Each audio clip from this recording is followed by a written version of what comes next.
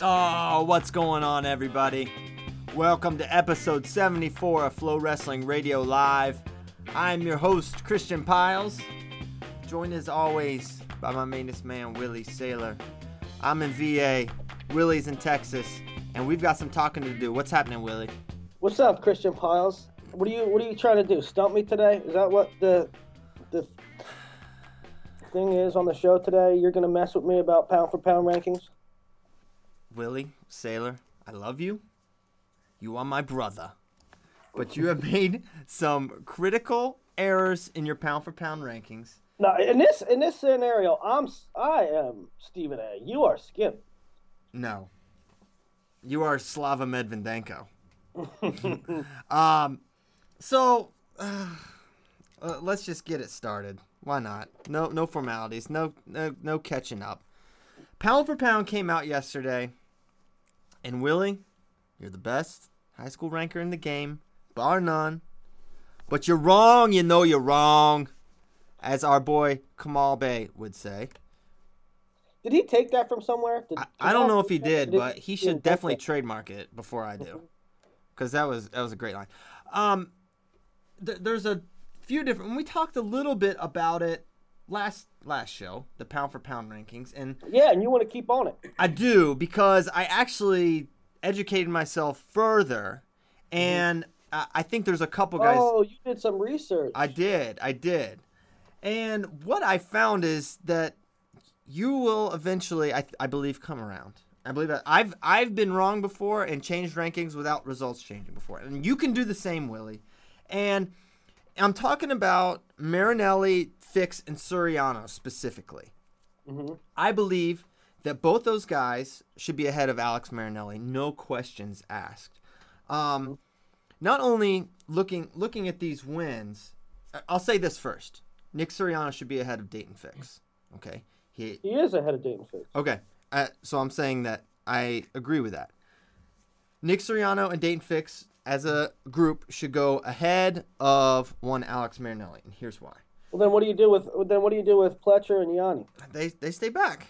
They do not have the wins like these guys have. Not even close, actually. So, looking at Marinelli's wins, Suriano and Fix don't have the wins that Pletcher and Yanni don't have the wins that Suriano and Fix do. I don't think so. Certainly, yeah, I don't believe so.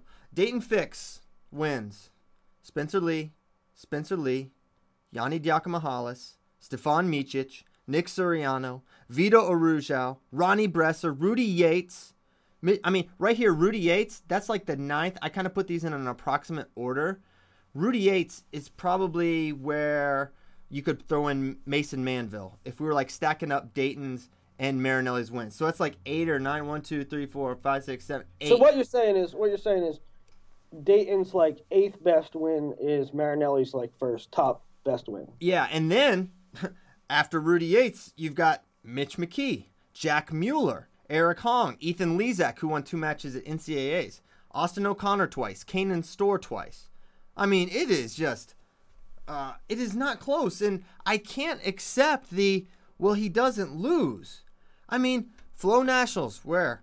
Fargo, Junior Duels, UWW Juniors, UWW Junior Trials, Cadets, Super 32. He's not there. So, of course, he's not losing, Willie. And the wins just are not. You're enamored with these wins. I mean, Manville's fine, but as I said, Manville, he's barely pound for pound right now. Montalvo. Well, what are you saying? I'm enamored with wins. What wins are I enamored with?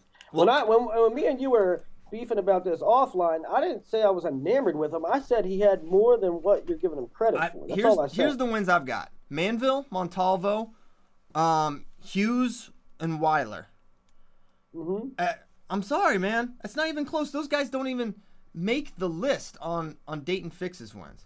And then you've got Nick Suriano, who's beaten Fix, Lee, Red, Pletcher, Yanni, Arujau, Beardumfel, Karam. Like, it's just not close. And you want to talk about not losing, Nick Suriano has one loss in like a year, over a year. Well, and he has also better wins. he's. You want to talk about not competing? Nick didn't compete a lot. Okay, but either is Marinelli, and Nick Suriano has unquestionably better wins than Alex Marinelli. I mean, Nick Suriano lost a month ago, like 3 weeks ago. And then before that, he hadn't lost at all. I mean, because he was on that same Marinelli schedule. But okay, so they're on the same schedule, and Nick Suriano has far better wins, like not even debatable. Fix, Lee, Red, Pletcher, Yanni, Araujo, Beardumple, Karam. I mean, come on.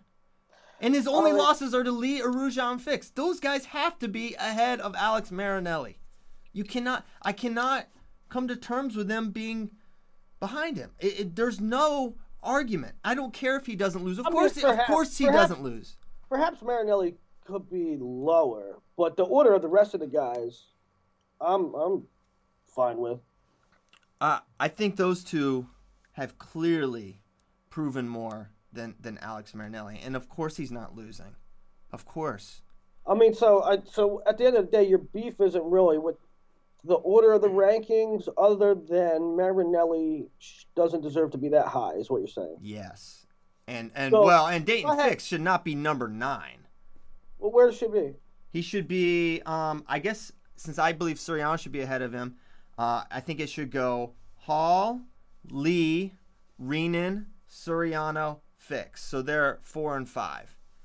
And then I could back up Marinelli even further, but that's a little more close with when you're comparing him with the Yanni Pletcher kind of guys. But it's just not. It's nothing against Alex Marinelli. I'm not faulting him if he doesn't want to compete in these tournaments. Do whatever you think is best for you, and you're going to be a stud. And I think he's going to be great at the next level, and he's great right now. But if it's rankings and it's process based, and you're not just saying I think he's better, you're saying, well, this is all about what they've done or not done. You can't have Alex that high. Well, I mean, like I said to you, I think you, in your process, you like to reward wins and almost like a points. Now you don't disagree. You disagree with this characterization of what I'm saying, but you almost have this point system where if you have a point, it never goes away. And I don't. I recognize the tough wins for sure. I recognize the elite wins, but there's also when you lose, you take a hit. Well, you don't lose when you don't wrestle, Willie. You don't lose when you don't wrestle. You're basically rewarding not wrestling. And not that I don't think these guys, that's not Marinelli's motivation. He's not wrestling because he wants to hold a high. I know that's not it. But that's what happens.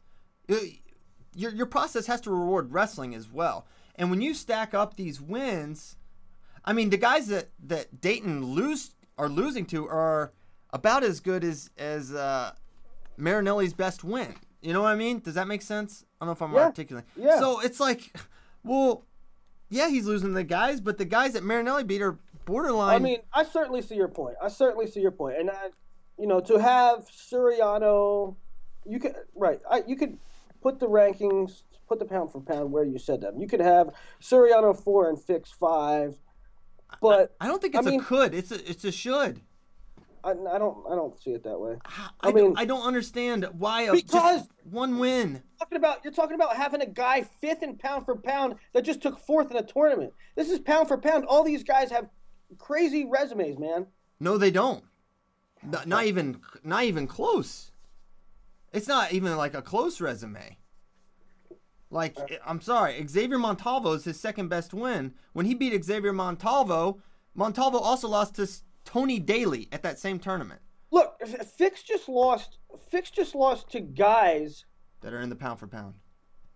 Right, but that also have losses to like Anthony Safolo and Vitaly Araujo got tech-falled by Tim Kaine this summer. Okay. I mean, so don't put them in the pound for pound. Well, they belong in the pound for pound, but back end. I mean, Dayton didn't get beat by Cale Sanderson, and you can't. That's not just a mulligan. you drop him. I'm saying you drop him, but you can't. You want to drop him. You want to drop Dayton 2 spots for losing 2 matches to 2 guys that weren't pound for pound last week. That's fine with me. I mean, what? Look at these wins, man.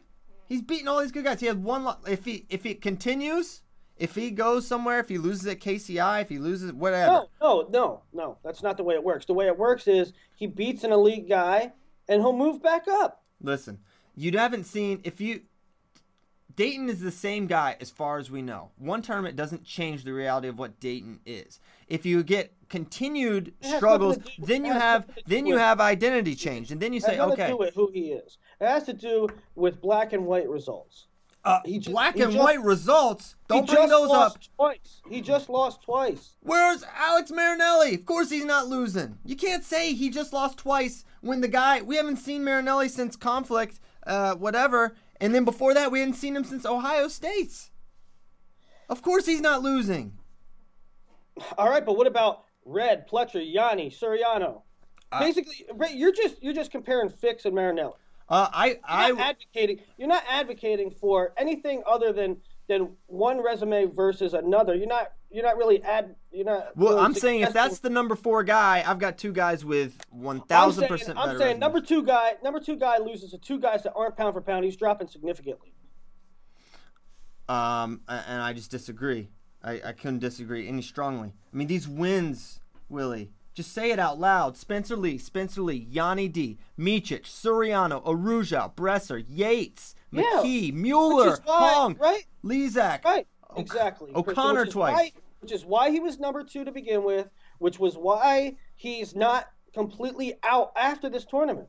If that happens to anybody else, if anybody loses to 2 non-pound for pound guys and doesn't have the wins that Dayton has, they come out completely out of the pound for pound. Dayton is in because of those wins. Dayton is 9 because of those wins. Dayton's ahead of Stevenson and Wood and Manville and Karam and Araju because of those wins, because of that consideration. But if anybody else if that was Luke Pletcher, if that was Chad Red, they'd probably be out completely. I mean, I just don't get I don't get where you do not want to hold accountable those losses. I don't get it. You keep saying that. I just think you vastly overrate. No, if it was up to you, the guy would have went from 2 to 4. Amen. That's asinine. No, not at all. That's precisely where he belongs. Nick Suriano has just as much of a gripe, if not more. He doesn't have as many wins, but he's beaten everybody. And he has very few losses. I give Suriano credit for a Spencer Lee win for 3 years ago. Okay, fine. Take that one away. Fix, Red, Pletcher, Yanni, Arujo, Beardumful, Karam. Take the Spencer Lee one away. That's fine. Beardumful. Again, that was that was March of 2002. Yeah, I'm sorry. Yeah. I can't get with this. I can't stand. You can't get with one guy. You don't like Marinelli's ranking. That's all you don't like. That's all. You don't like Marinelli's ranking. Not at all. Not at all. Then say you don't like Marinelli's ranking. I am. Okay. We've beaten that to death. All right. I'm disappointed. Very disappointed. I can't believe you're really struggling with this. I'm not. No. You are the one 1,000% struggling right now. I'm not struggling. Brother, man. I have the rankings. They're done. They're up, and that's the way they are. Change them, Willie. You're wrong. You know you're wrong. Change it. Back them up. Back them up. Throw it in reverse. Use your rearview mirror and back them up. It's not too late. It's never too late to do the right thing. If I was wrong, I would change them. I'm not beyond making mistakes, but that's not a mistake. Oh, it's a catastrophic mistake. I've changed rankings before when somebody has made a good argument, when somebody said, "Hey." So go ahead. This is just your pride. This is pride. You just won't admit it. Willie! How is it pride when I'm admitting that I've listened to reason before? This isn't reason. It isn't reason? No, you don't have valid points. I don't have valid points. No. All I have are valid points. You're the one that just, well, he doesn't lose. Who cares? He doesn't wrestle. Yes. Nope. Yep. Unbelievable. You stick to the college side. No. Go stick to the I college. will help anyone. You need, hey. Let's stick to the college side. Let's move on. Next I'm topic. so offended. You're offended because you have to win every argument. I'm not worried about that. That just happened. I'm worried about the rankings being right. Are you going to stutter on, or are you going to change topics? You change it. You change it. Be the change. I refuse to deviate. All right, another topic about Dayton Fix is like you read message boards, which might be your first problem. That is your first problem. Well, I think it's there's this thing about Dayton Fix's size that's just like incongruent. When Dayton beat Spencer Lee, everybody was like, "Well, Dayton is so huge. He must cut a ton of weight," and that's not even indicative. Like they were two weight classes different, and some people even said that about junior world team trials and how big he was, and other things that he was so allegedly so big, and now he loses, and everybody, like not everybody, but there are message boards post everywhere that's like, well, Dayton was obviously much smaller. Like he is a different weight class than Luke Karam. So what is it? Is he too big or too small? I don't know. You're reading too much message boards. He's the right size for 26. I mean, he wrestled international 121. Mm-hmm. Yeah, I don't think, maybe actually lighter than that for 54. He made 54. So yeah, he's competing at a slightly smaller weight, but the weight wasn't the problem for Dayton, and it's not been this enormous advantage either. Maybe it might have been actually a big advantage against Spencer Lee. Spencer was not a true 54, and Dayton was every bit of 54 kilograms. Yeah, I'm just saying. I think it's interesting that the community can't really make up its mind on how big Dayton Fix is or isn't. I don't know. I think it's I think he's where he needs to be, and he's gonna be 25-ish for a long time. So I mean that's how big he is. Okay. Yeah. No disagreements there. Dayton's wrestling at the right weight. What was this? You want to talk about bottom wrestling a little bit? Yeah, that's another kind of message board topic. The Iowa fans and the Iowa message board was. Oh my gosh! Why are you reading on there, Willie? That's so. It's actually the Hawkeye Report's been pretty good lately. Actually, oh my gosh, they have. Good. But they were talking about Alex Thompson. Alex Thompson went to Super 32 and dropped a couple matches, and the kid's freaking amazing. I love Alex Thompson's skill set, but they were kind of critical of him on taking neutral. And he took neutral a couple times, and it ended up resulting in a couple overtime matches. But I'm not just coming at Hawkeye Report here or these particular posters. I say in general, you always hear this across the country that, I mean, it's like auto bottom, right? Like when it's your choice, you take bottom. And why? Why do people? You don't need. You're really. After that 1 point, I mean, if you I don't think the 1 point is really that important. Now the obvious counter to that is, well, if he would have got out, he wouldn't have went to overtime. He would have won both those matches. Okay, but he would have won the matches if he got a takedown too. There's a lot of times when you take bottom, you don't know how good, especially in high school. In college, you know how good people are on top. In high school, there's all kinds of different. You don't know this guy's abilities. I mean, Dayton Fix probably never seen Luke Karam wrestle before in his life. I mean, Alex Thompson probably never saw Tyshawn White wrestle before in his life. So, why take the risk of going underneath and getting turned? Well, Just after that one point. I mean, if I'm at a big national tournament and my kid's wrestling, I'm telling him to take neutral every time. well, wait, hold on. What kid are you telling? You don't. It's totally who. What's the kid's skill set? Is he a mat wrestler? Is he better on his feet? What did I just say? You said if it's my kid. I don't know what that means. In high school, you don't know. What if your guy's not good on his feet? What if he's doesn't get rid? It's totally skill set based. All right, if I'm Alex Thompson's coach at Super 32, I'm telling him to take neutral. Okay, that's fine. Alex Thompson's awesome on his feet. Right. Yeah, I think you go where you're good, especially shortened periods at Super 32. You go where you have the most confidence. I agree. I feel like, though, Willie, it's changing. I think people are understanding the not taking bottom. I see it in college all the time. Guys will go neutral. Guys won't go underneath. I see less people taking neutral in high school than I ever have. Yeah. Well, in high school, it's very rare that these guys are encountered getting ridden. You know what I mean? So it's just this kind of built-in thing. They've had so much success. But in college, you see guys take neutral all the time, or in like AJ Shop, some guys will just take top. So I feel like it's changing. I feel like it's the culture. Again, in college, you know what the guy's got. Right. Right. Well, I mean, here's an example, right? Like, you wrestle the first two periods, you take the guy down 3 times, you lead 8-3 going to the third period, right? Right.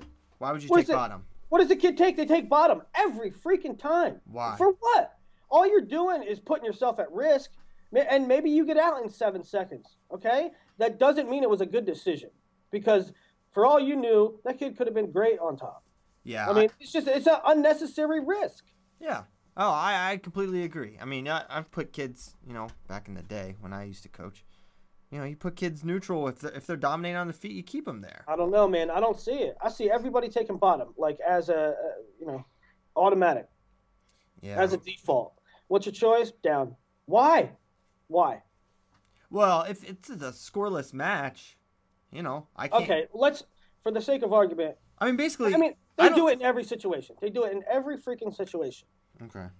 Doesn't matter what, yes, of course, sometimes situation dictates that you need a point and you go underneath and, you need your point. But they're doing it in every situation. Okay. I'm good there. I'm good with the bottom talk. Good with the bottom talk. So, what's next? Huh? What's next? We, the last week, I went to, Campbell, NC State, and UNC, Willie. And yes, you did. I encourage all of you to check out all 3 of those coverages because they were great. 3 very different programs, but 3 programs that I think you should expect a lot of success out of down the line. But I had a real treat, Willie. This was like... Do you know what... Thank you, Willie. Thanks for that nice interruption. Do you know I wasn't in the middle of anything, Hold on. Yeah, go ahead. No, your thoughts are more important. What's up? They are. Do you know what the funding is at Campbell? Like what their scholarship situation is? Yeah, I think they got full throttle. 9.9. Yeah, it's a really good situation. One thing I learned about Campbell, and I heard when we had Kerry on FRL, he talked about how it was a really good academic school. So I did a little research. I was like, wow, Campbell is a really, really good school academically. But it's a gym, man. Like, okay, it's not in a bustling metropolis per se, but it's a really sweet school. It's got a lot of good stuff going for it and a lot of off-the-mat offerings. For these kids are Bowie's Creek, small town, right? Very small, very like small. One stoplight. Churchville-esque. Yeah, it's small. But I hear it's. I mean, maybe because of that. I've heard that the campus community is really strong. Like they support each other a lot. They show up to a lot of each other's events. Everybody knows you. Everybody. Yes, yeah, it's definitely like that. It's a small campus, small school, but they've got a good thing going there and big roster now, and that's one of their advantages. I think that they can take a lot of guys on their team and coach them up and turn them into gems. And it's just Colat and Coach Chin right now. Coach Colat and Coach Chin. So it's just a two-man show. Quentin Godley is training at NC State this year, trying to make the Olympic team. So, they're a little short-staffed for this year, but I think they're going to be really, really tough. I like how he runs practice and everything in between, and think he's a really good leader. So I'm excited for Campbell. Check that stuff out. Really cool school. Got a lot of different things. Of course, NC State was awesome as well. They run a tight ship there. I had no idea. Watch my interview with Coach Papalizio if you get a chance, man. The uncompromising standards of behavior. That's and another academics. program. That's another program. I mean, slightly different from Campbell. When I said the community is all there, but the team in and of itself at NC State, I feel like is a real family-oriented group. They're like all on the same page, all seem to do all the things right. Same page, exactly right. And if you fall out of line, it's you're not gonna last long there at Campbell. They're very black and white. I really encourage you to listen to that because it was some insight into kind of how Coach Papalizio works. And I was there a couple years ago. I think 2 years ago, and I was really I was really impressed with Tommy Gant, the way he was the way he was like a team leader, and the way the rest of the team looked up to him. I mean, this guy is just he's a peer, but at the same time he's a leader. Yeah, get this. To the point, last year Tommy Gant, and I've been talking about Tommy Gant for a while now. Tommy Gant redshirted last year, did great. To the point, they started just bringing him on trips because he was just so good for the morale. It's so good for the team. He ended up traveling with them. He's just a great dude. And he breaks dudes in that room. He just does not get tired. He can go up and down the lineup, and apparently he can beat almost everyone. What's your outlook for him this year? It's high. I think he can place. I think he can place very high. I think he's got that level of talent, and his offense is improving. He's super hard to score on. He's good upper body, but he can attack legs as well. Good pace. Is he from North Carolina or is he from Florida? He's from one of the two. I think he's from Illinois, actually. Or either that or he's from Illinois. Anchorage, Alaska, Willie. No, he's from Illinois. I do believe. Yes, yeah, Illinois. So look out for him. 5th year. He was a guy I was not aware of him in high school. I don't. And get this, Gant is one of 2 guys that made the transition from Carter Jordan, was that his name? The old NC State Joe, to Coach Papalizio. They pretty much, I don't want to say they ran him off, but they came in, they changed the culture. Yeah, they overhauled it. And Gant and I think Karan Jones were the only 2 that made it. And that's a tribute to Tommy and a tribute to, and he really believed in Coach Papalizio. And so yeah, he's one of 2 guys that made it, which really says about kind of the state of the program before and where it's gone now. So Tommy Gant, big things to come there for NC State. But UNC, and this wasn't really I go over there to do coverage, to interview the guys, to shoot practice, stuff like that. But this was something non-related to the coverage with Coleman Scott. So first of all, Coleman Scott gets to eat 6 bites a day. He gets these little tiny things, he's using this service that MMA fighters use, Willie, and they just mail him his food, and he just pulls one out of the box, and that's breakfast, and this is lunch, and it's just these little things. He had this little piece of chicken and a little biscuit type thing, and that was his lunch. He literally ate it in 46 seconds. Okay, 46. 46. I timed him. He asked me to. And you were eating a cheesesteak? Okay, we were just talking in his office, and then I'm getting hungry because I get hungry because I get hungry. So I'm like, Coach, I'm just gonna step out. I'm gonna grab lunch real quick. He's like, I'll come. I'm like, okay. I'm about to throw down some serious food in front of you, brother. So I felt like But I said that. I was like, man, I don't feel great eating for. He's like, I don't care. He really doesn't care. He's just so bottom line.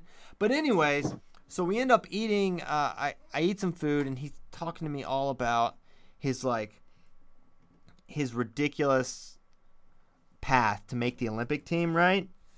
Which there was way more to it than I actually realized. So we talk about that, and then he talks to me about, his Askarov match, who he lost to in the semis, and how it was close. And like in my mind, I didn't really remember it was that close. So what we did, we go back and we're just talking wrestling, right? And he's like, I'll show you. So we end up. What did you have to eat? I want to know what you had to eat. Oh, I ate I didn't eat a lot. I had a burrito, like a Chipotle burrito. Chicken. You had a big ass burrito. He's eating mail order food. It was not big, actually. This place ran out of the large burritos. Like, they only had the small flour tortilla thing, so it was actually kind of small. So I didn't really pig out. I didn't get like the, a truck stop kind of steak dinner in front of him. So I didn't feel so bad. Plus, when you eat in front of the coaches, you don't want to eat like, you want to create this illusion that like you're health conscious. I don't know. Maybe that's just me. Like I don't do that. Get this, Willie. After Worlds in Vegas, I think it was Worlds. I'm sitting in the airport waiting to take my flight home, and I'm eating like I hadn't gotten to eat any food for like hours. So I just like go and I get all this pizza, and It is so terrible on the road when we go on the road. gosh. I mean, we could maybe make a more concerted effort, but it's hard. Like, you're the last one out. The only thing open is like Sbarro. A fat value meal, Right. full of saturated fat. It's a terrible lifestyle. Anyway, it is. So I'm sitting in the airport eating this terrible greasy pizza, and Chris Bono and John Reeder walk by, judgment in their eyes. Not really, but they were giving me a little hard time, saying my body's a temple, stuff like that. So yeah. Anyways, I don't like to eat like a savage in front of these coaches. I like them to think I take care of myself and I'm not a pig. Anyways. So we're eating. I eat in front of him. Then we go back to his office, and like, I want to watch these matches. So we end up watching we watch his World Cup, and then we watch his Olympics, and it was like this. And we watched the matches like in order that they happened. So it was like I'm like living this Olympic journey. I'm like watching it unfold next to the guy, and you're seeing why he has this dream, like, of being an Olympic champion. It was so, I don't know. That's awesome. It was so powerful to me. Like, to watch him lose to Askarov and sit there and we like would rewind different sequences. Was Askarov the semi? It was the semi. So please find that match it's probably on YouTube somewhere. Askarov, Coleman Scott, great match, and one that I watched it. I've watched it probably a couple times. I didn't realize how close he was to winning that match. Truly. He really gave it. And then Askarov smoked Kadukov in the finals. Mm-hmm. So really you could say, Coleman was maybe the second best guy. So I hear his story. He talks in depth about making the team and the hardships he endured. And then you watch the matches with him. And I'm like, and then I'm watching him work out and train and eat so little. It's like, I'm seeing every aspect of the dream, and the motivation is like, it was like insanely moving to me. And to watch him win bronze and the emotion and his family, I don't know, man. It was like one of the most, it was inspiring to me. And it was like, how do you not root for Coleman Scott? Yeah. It was something else, man. Coleman's always been very, it's easy to root for the guy. It's easy to think highly of him because he says the right things. And he does the right things, and he lives the life. Yeah, and he was able, because like some of this stuff, like how he gets to his cross ankle pick is really cool, and he was talking me through step by step like how he hits it, and like some shots he takes before he can even, like, he does some reattacks where he shoots before he even sees anything, like his back is turned and he just like shoots to an area and the leg's supposed to be there, and like it happened in the Olympics, and like you watch it and it's like, oh, you don't understand the world level wrestling. Like, we say this all the time, Willie, like how good these guys are and how much better they are than college or high school guys. It's crazy the other level, and just listen to him. It was kind of like me listening to Mike Malanconico talking about, really diving into Higher the level. technique. Yeah. It's like there's another, like, I think, I know what I'm seeing in wrestling for the most part, and you realize how little you actually are seeing. So that was kind of a highlight moment, and one that I can't really share with you guys other than telling you about it, and that it was really special. Well, it's going to be a really interesting year for Coleman Scott. I mean, has anything like this ever taken place? First year head coach, trying to make the Olympic team, having to suck down to a whole new weight class because his weight class isn't there anymore. I mean, you could do a whole story on it. Yeah, honestly, you could. And the weight's coming down, man. He's skinnier. I don't think he's all that far away. Of course, the last 5, 7, 8 pounds, whatever it is, those are going to be the toughest to come off. But he's definitely, you can see it that he's lean right now, and he's got a couple months before he's got to make it. I think he said he wants to make it 3 times. Mm-hmm. So they're gonna do some. Were you able to see him in the room? Did he work out? Yeah, he worked out with Neil Arisman. He ran the practice in the morning, then he worked out with Neil Arisman in the afternoon. Looked good. I mean, he looked good. Heck yeah. Oh man. Oh, that was another thing. Like, these guys are physical and they're strong. To stand within 10 feet and listen to him hand fight and his clubs, it sounded like someone was like slapping someone's face as hard as you could. I mean, he throws that club on, and it's so casual. It's not like he rears it back or anything. Boom! When he puts his hand on your head, it is like loud. Yeah. Like rocking. I mean, Neil Arisman is a lot bigger. I mean, he probably weighs 180 anyway. He's a big, strong dude, and he's like boom, moving his head. So, yeah. I was talking to at Super 32. I was talking to Joey Ward, and he was, the guys on the roster, but you don't really think about it. And I was like, how are things going, Joe? He's like, oh, it's good. I was in a group with, and he tells you what his group was, in practice today. And it's like, man, they got some horses. He's in a group with like Henderson and Coleman, Henderson and AC Head. I mean, that's pretty cool stuff. Yeah, great. They got a good thing going there for sure. So all 3 of those trips were awesome. And look for big things out of those Carolina schools. It's crazy, isn't it? Carolina, second most D1 number programs. of Division I programs. Yeah. You don't typically think of Carolina as so busy of a D1 area, but they are. They are indeed. All right. Where to next, Willie? You tell me. You talk about D1 coaches and rankings. Sure, let's do it. Your feedback. Christian gets feedback. Everybody gets feedback. Right. I got feedback this morning for 17 minutes to open the show. Yes, you did. Okay. Christian also gets feedback for college rankings, and it amuses him sometimes. It does. Well, I don't know if it amuses me as more than I just find it very interesting, right? So it's like, I'm not naive. I know that the coaches probably do look at these, but I'm very surprised in what they get like kind of peeved about. Like a preseason ranking, it's like, really, we're gonna get mad about that? Or I mean, it's such, well, one, it's something you're getting wrapped up in, something that you have no control over as a coach, and 2, it's like, what's your angle here to get a guy ranked? And I get, some programs it really means something to have a guy ranked preseason, but with some of these, it's like the guy's 7 and you think he should be 5 or something like that, and it's November. Yeah. And you're talking about this as a coach, but it's I'll tell you who it never is. It's never the Penn States, the Iowas, the Ohio States, Cornell.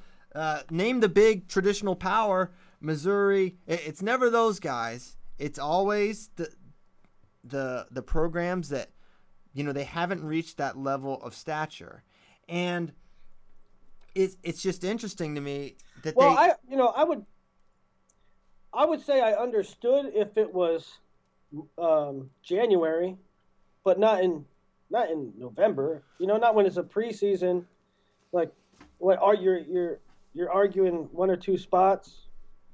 Right, and they don't even do their homework on stuff. Like I got one this week. Like it was just a really sarcastic message, like a one sentence, really sarcastic. Like, he thinks he's being funny, but he's actually ignorant and not even doing his homework. So it's like some guys will like articulate a point, and it's like, okay, I'll consider it. But it's like, for me, we're told all the time how little rankings matter and how they don't matter, and no one cares and it shouldn't matter.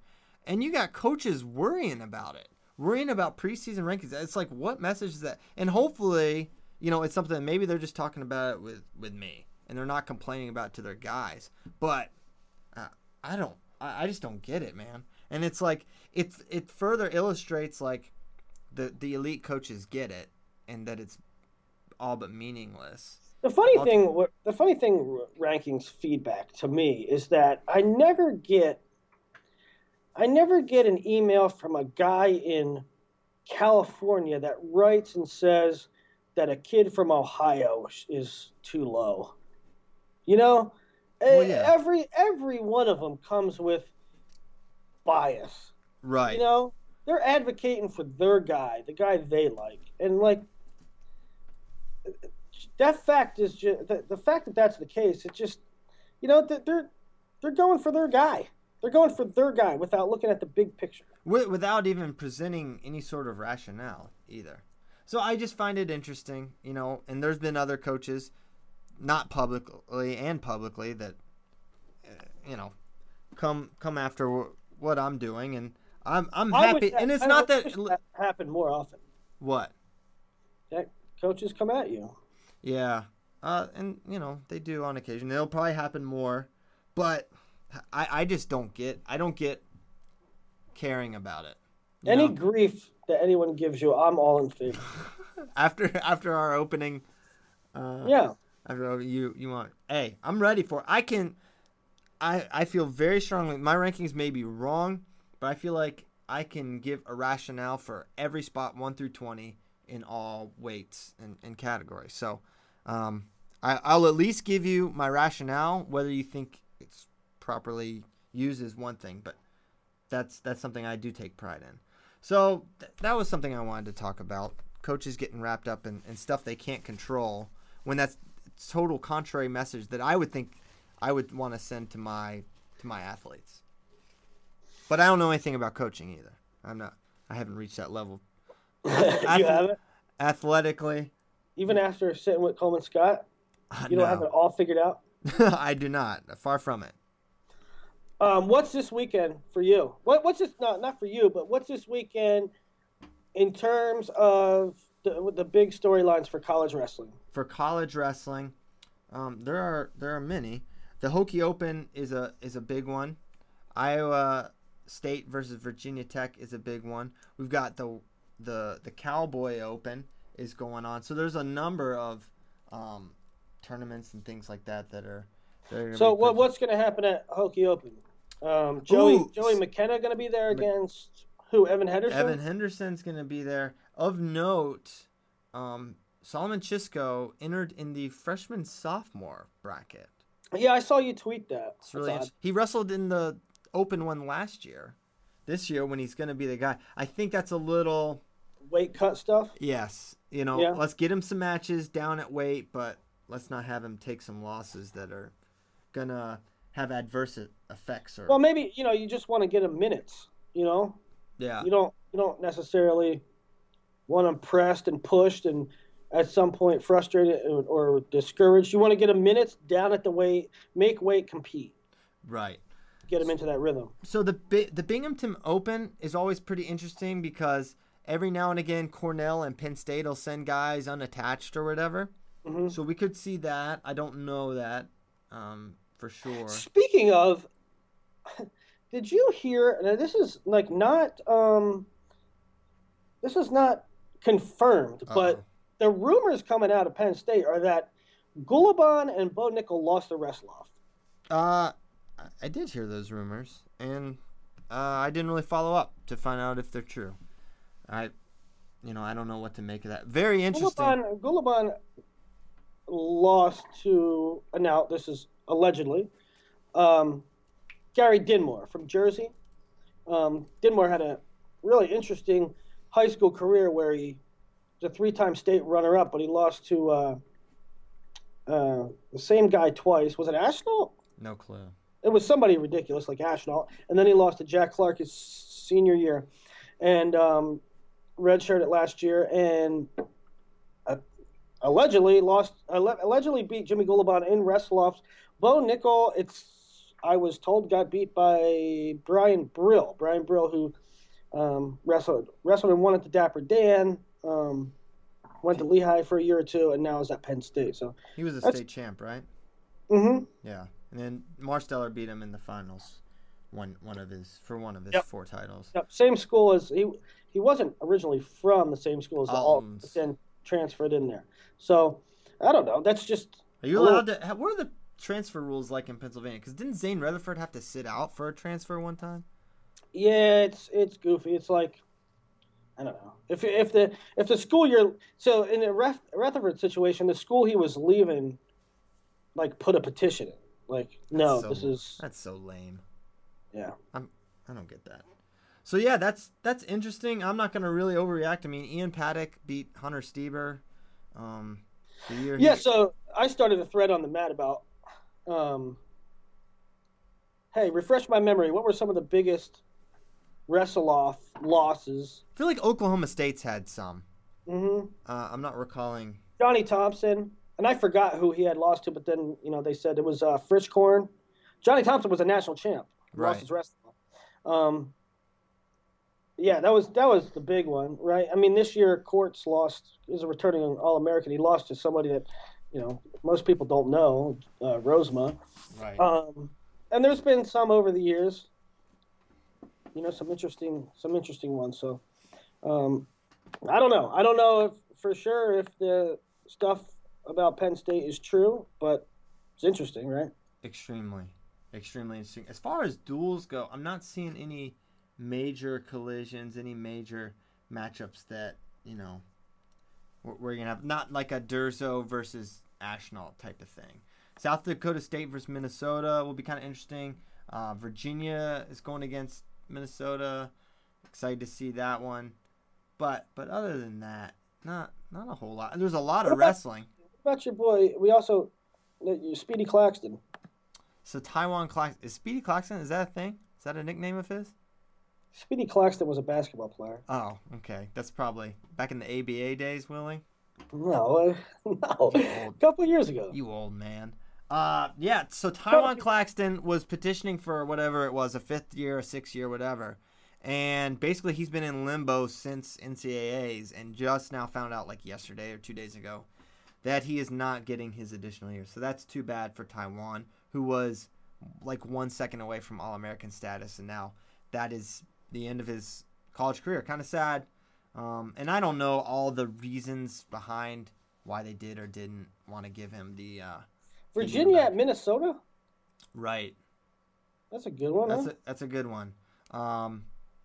The studs aren't really going to hit that much. I'm excited to see the Thorne-Watson match. I think Watson's really good. I want to see Fox Baldwin again. I'm wondering if they'll wrestle Fox. Are they going to pull it right now?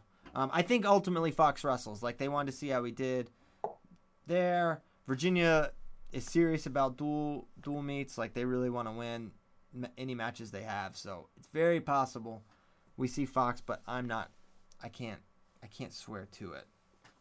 Brett Favre, Zach Nye will be very good, actually.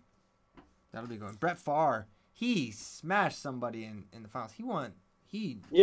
He beat someone good, very, very bad. I want to see how big he looks. Me too. Me too. I guess he must be big enough. He's smashing folks, but yeah, apparently so. We'll see. So okay. Okay. And then that's this weekend, right? For college. And then we have the Farrell, of course. The Will Ferrell Open, aka the NYAC. where there are. I don't like when tournaments are named. With all due respect to one Bill Farrell, I don't like when things are named posthumously after people. Really? Like, what if it was the Willie Saylor quadrangular? Stupid. You'd love it. You would love it. No, I wouldn't, because you know why? In 40 years, I mean, nobody knows who I am now, but in 40 years, they sure as hell ain't gonna know who I am. Like, what about Yarrigan or Medved? Or those are all named after people. I mean, why? Why? Buildings are named certain things, like the Christian Piles Hall of Record in Staunton, Virginia. Like, Amen. Why? Like, in 100 years, nobody's gonna know that name. So that's a little more big picture. I don't. When they name a bridge after Major Michael Alvarez, like who? What? Nobody knows him now. They sure as hell ain't gonna know him in 100 years. It's the same thing with cemeteries. I have a whole thing. Cemeteries? What road are we going down, Willie? Because it's stupid. What are cemeteries named after? People should not be buried. There should not be cemeteries. They should just be incinerated and thrown somewhere, right? Why do people get? How did we get down this road? 5 generations after you're in the ground, Christian, is anybody going to visit your grave? No, it's a waste of real estate. Throw you in the ocean. Throw your body in the ocean. Get it over with. It's a waste of space. Oh my gosh, is space a big problem? Are we running? Actually, yes. Space is a problem. Oh, no. With a cemetery in the middle of the city. Why? Dig it up. Throw the bodies away. Nobody. They were buried in the East Coast. There's graves from 1798. What? Why? Nobody cares about that person anymore. Throw them in the ocean. Dig it all up. Turn it into a parking lot or something. Pave paradise and put up a parking lot. We're talking about a waste of space. Oh, my gosh. So we went from the Bill Farrell to Willie is anti-cemetery. All right, yeah. I kind of went off on a tangent there. You think? A little mini tangent? All right. Go ahead. Proceed. Bill Farrell, what are we looking at?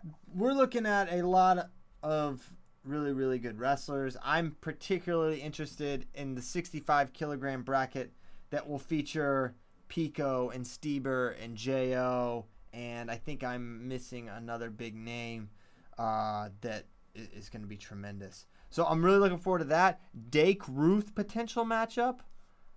I hear conflicting things. Is Dake wrestling or not? I thought it was tweeted by 8 Squad. Right? Did I not see that? Yeah, I don't know. Yes, it was, but then I don't know. Well, what? What don't you know? What have you heard? I thought I got a text message or something later that he wasn't or something. I don't know. Maybe I could be wrong. Sounds like something you would know. I mean, look at your he's phone. Not registered. Well, I don't know. Let's just hope it happens. That'd be fun, eh? That'd be awesome. I hope it does happen. I'd love to see him. Man, a potential Dake Ruth. It's crazy. And there's a lot of guys, not to get ahead of ourselves. There's a lot of good guys at 86, but 86 is crazy deep. It would be interesting to see, isn't that? That's for sure. I mean, Dake probably won a national title at 57 the one year that Ruth was wrestling. 84. 84. So. When he won at 57, Ruth won at 74. 74. That was when he beat Amucha Stegui and Dake beat St. John. So yeah, but regardless, you got legends wrestling against each other. 57's really deep. I've seen a bunch of names, including one Daniel Dennis. We'll get a look at him. I love watching Dan Dennis wrestle. And a lot of people, they want to see how he does, down at this weight. He was not as good at, 55, but there's a pretty big difference between 55 kilograms and 57. So that will be definitely something to make note of. But how about international guys? I'm gonna be honest with you. I haven't got caught up with all the hubbub about who the international guys that are coming. I haven't seen many. Just looking at 57, the big names I'm seeing. Hawkshot. I mean, you keep them under wraps, right? The foreign countries kind of keep it secretive, I guess. I don't know.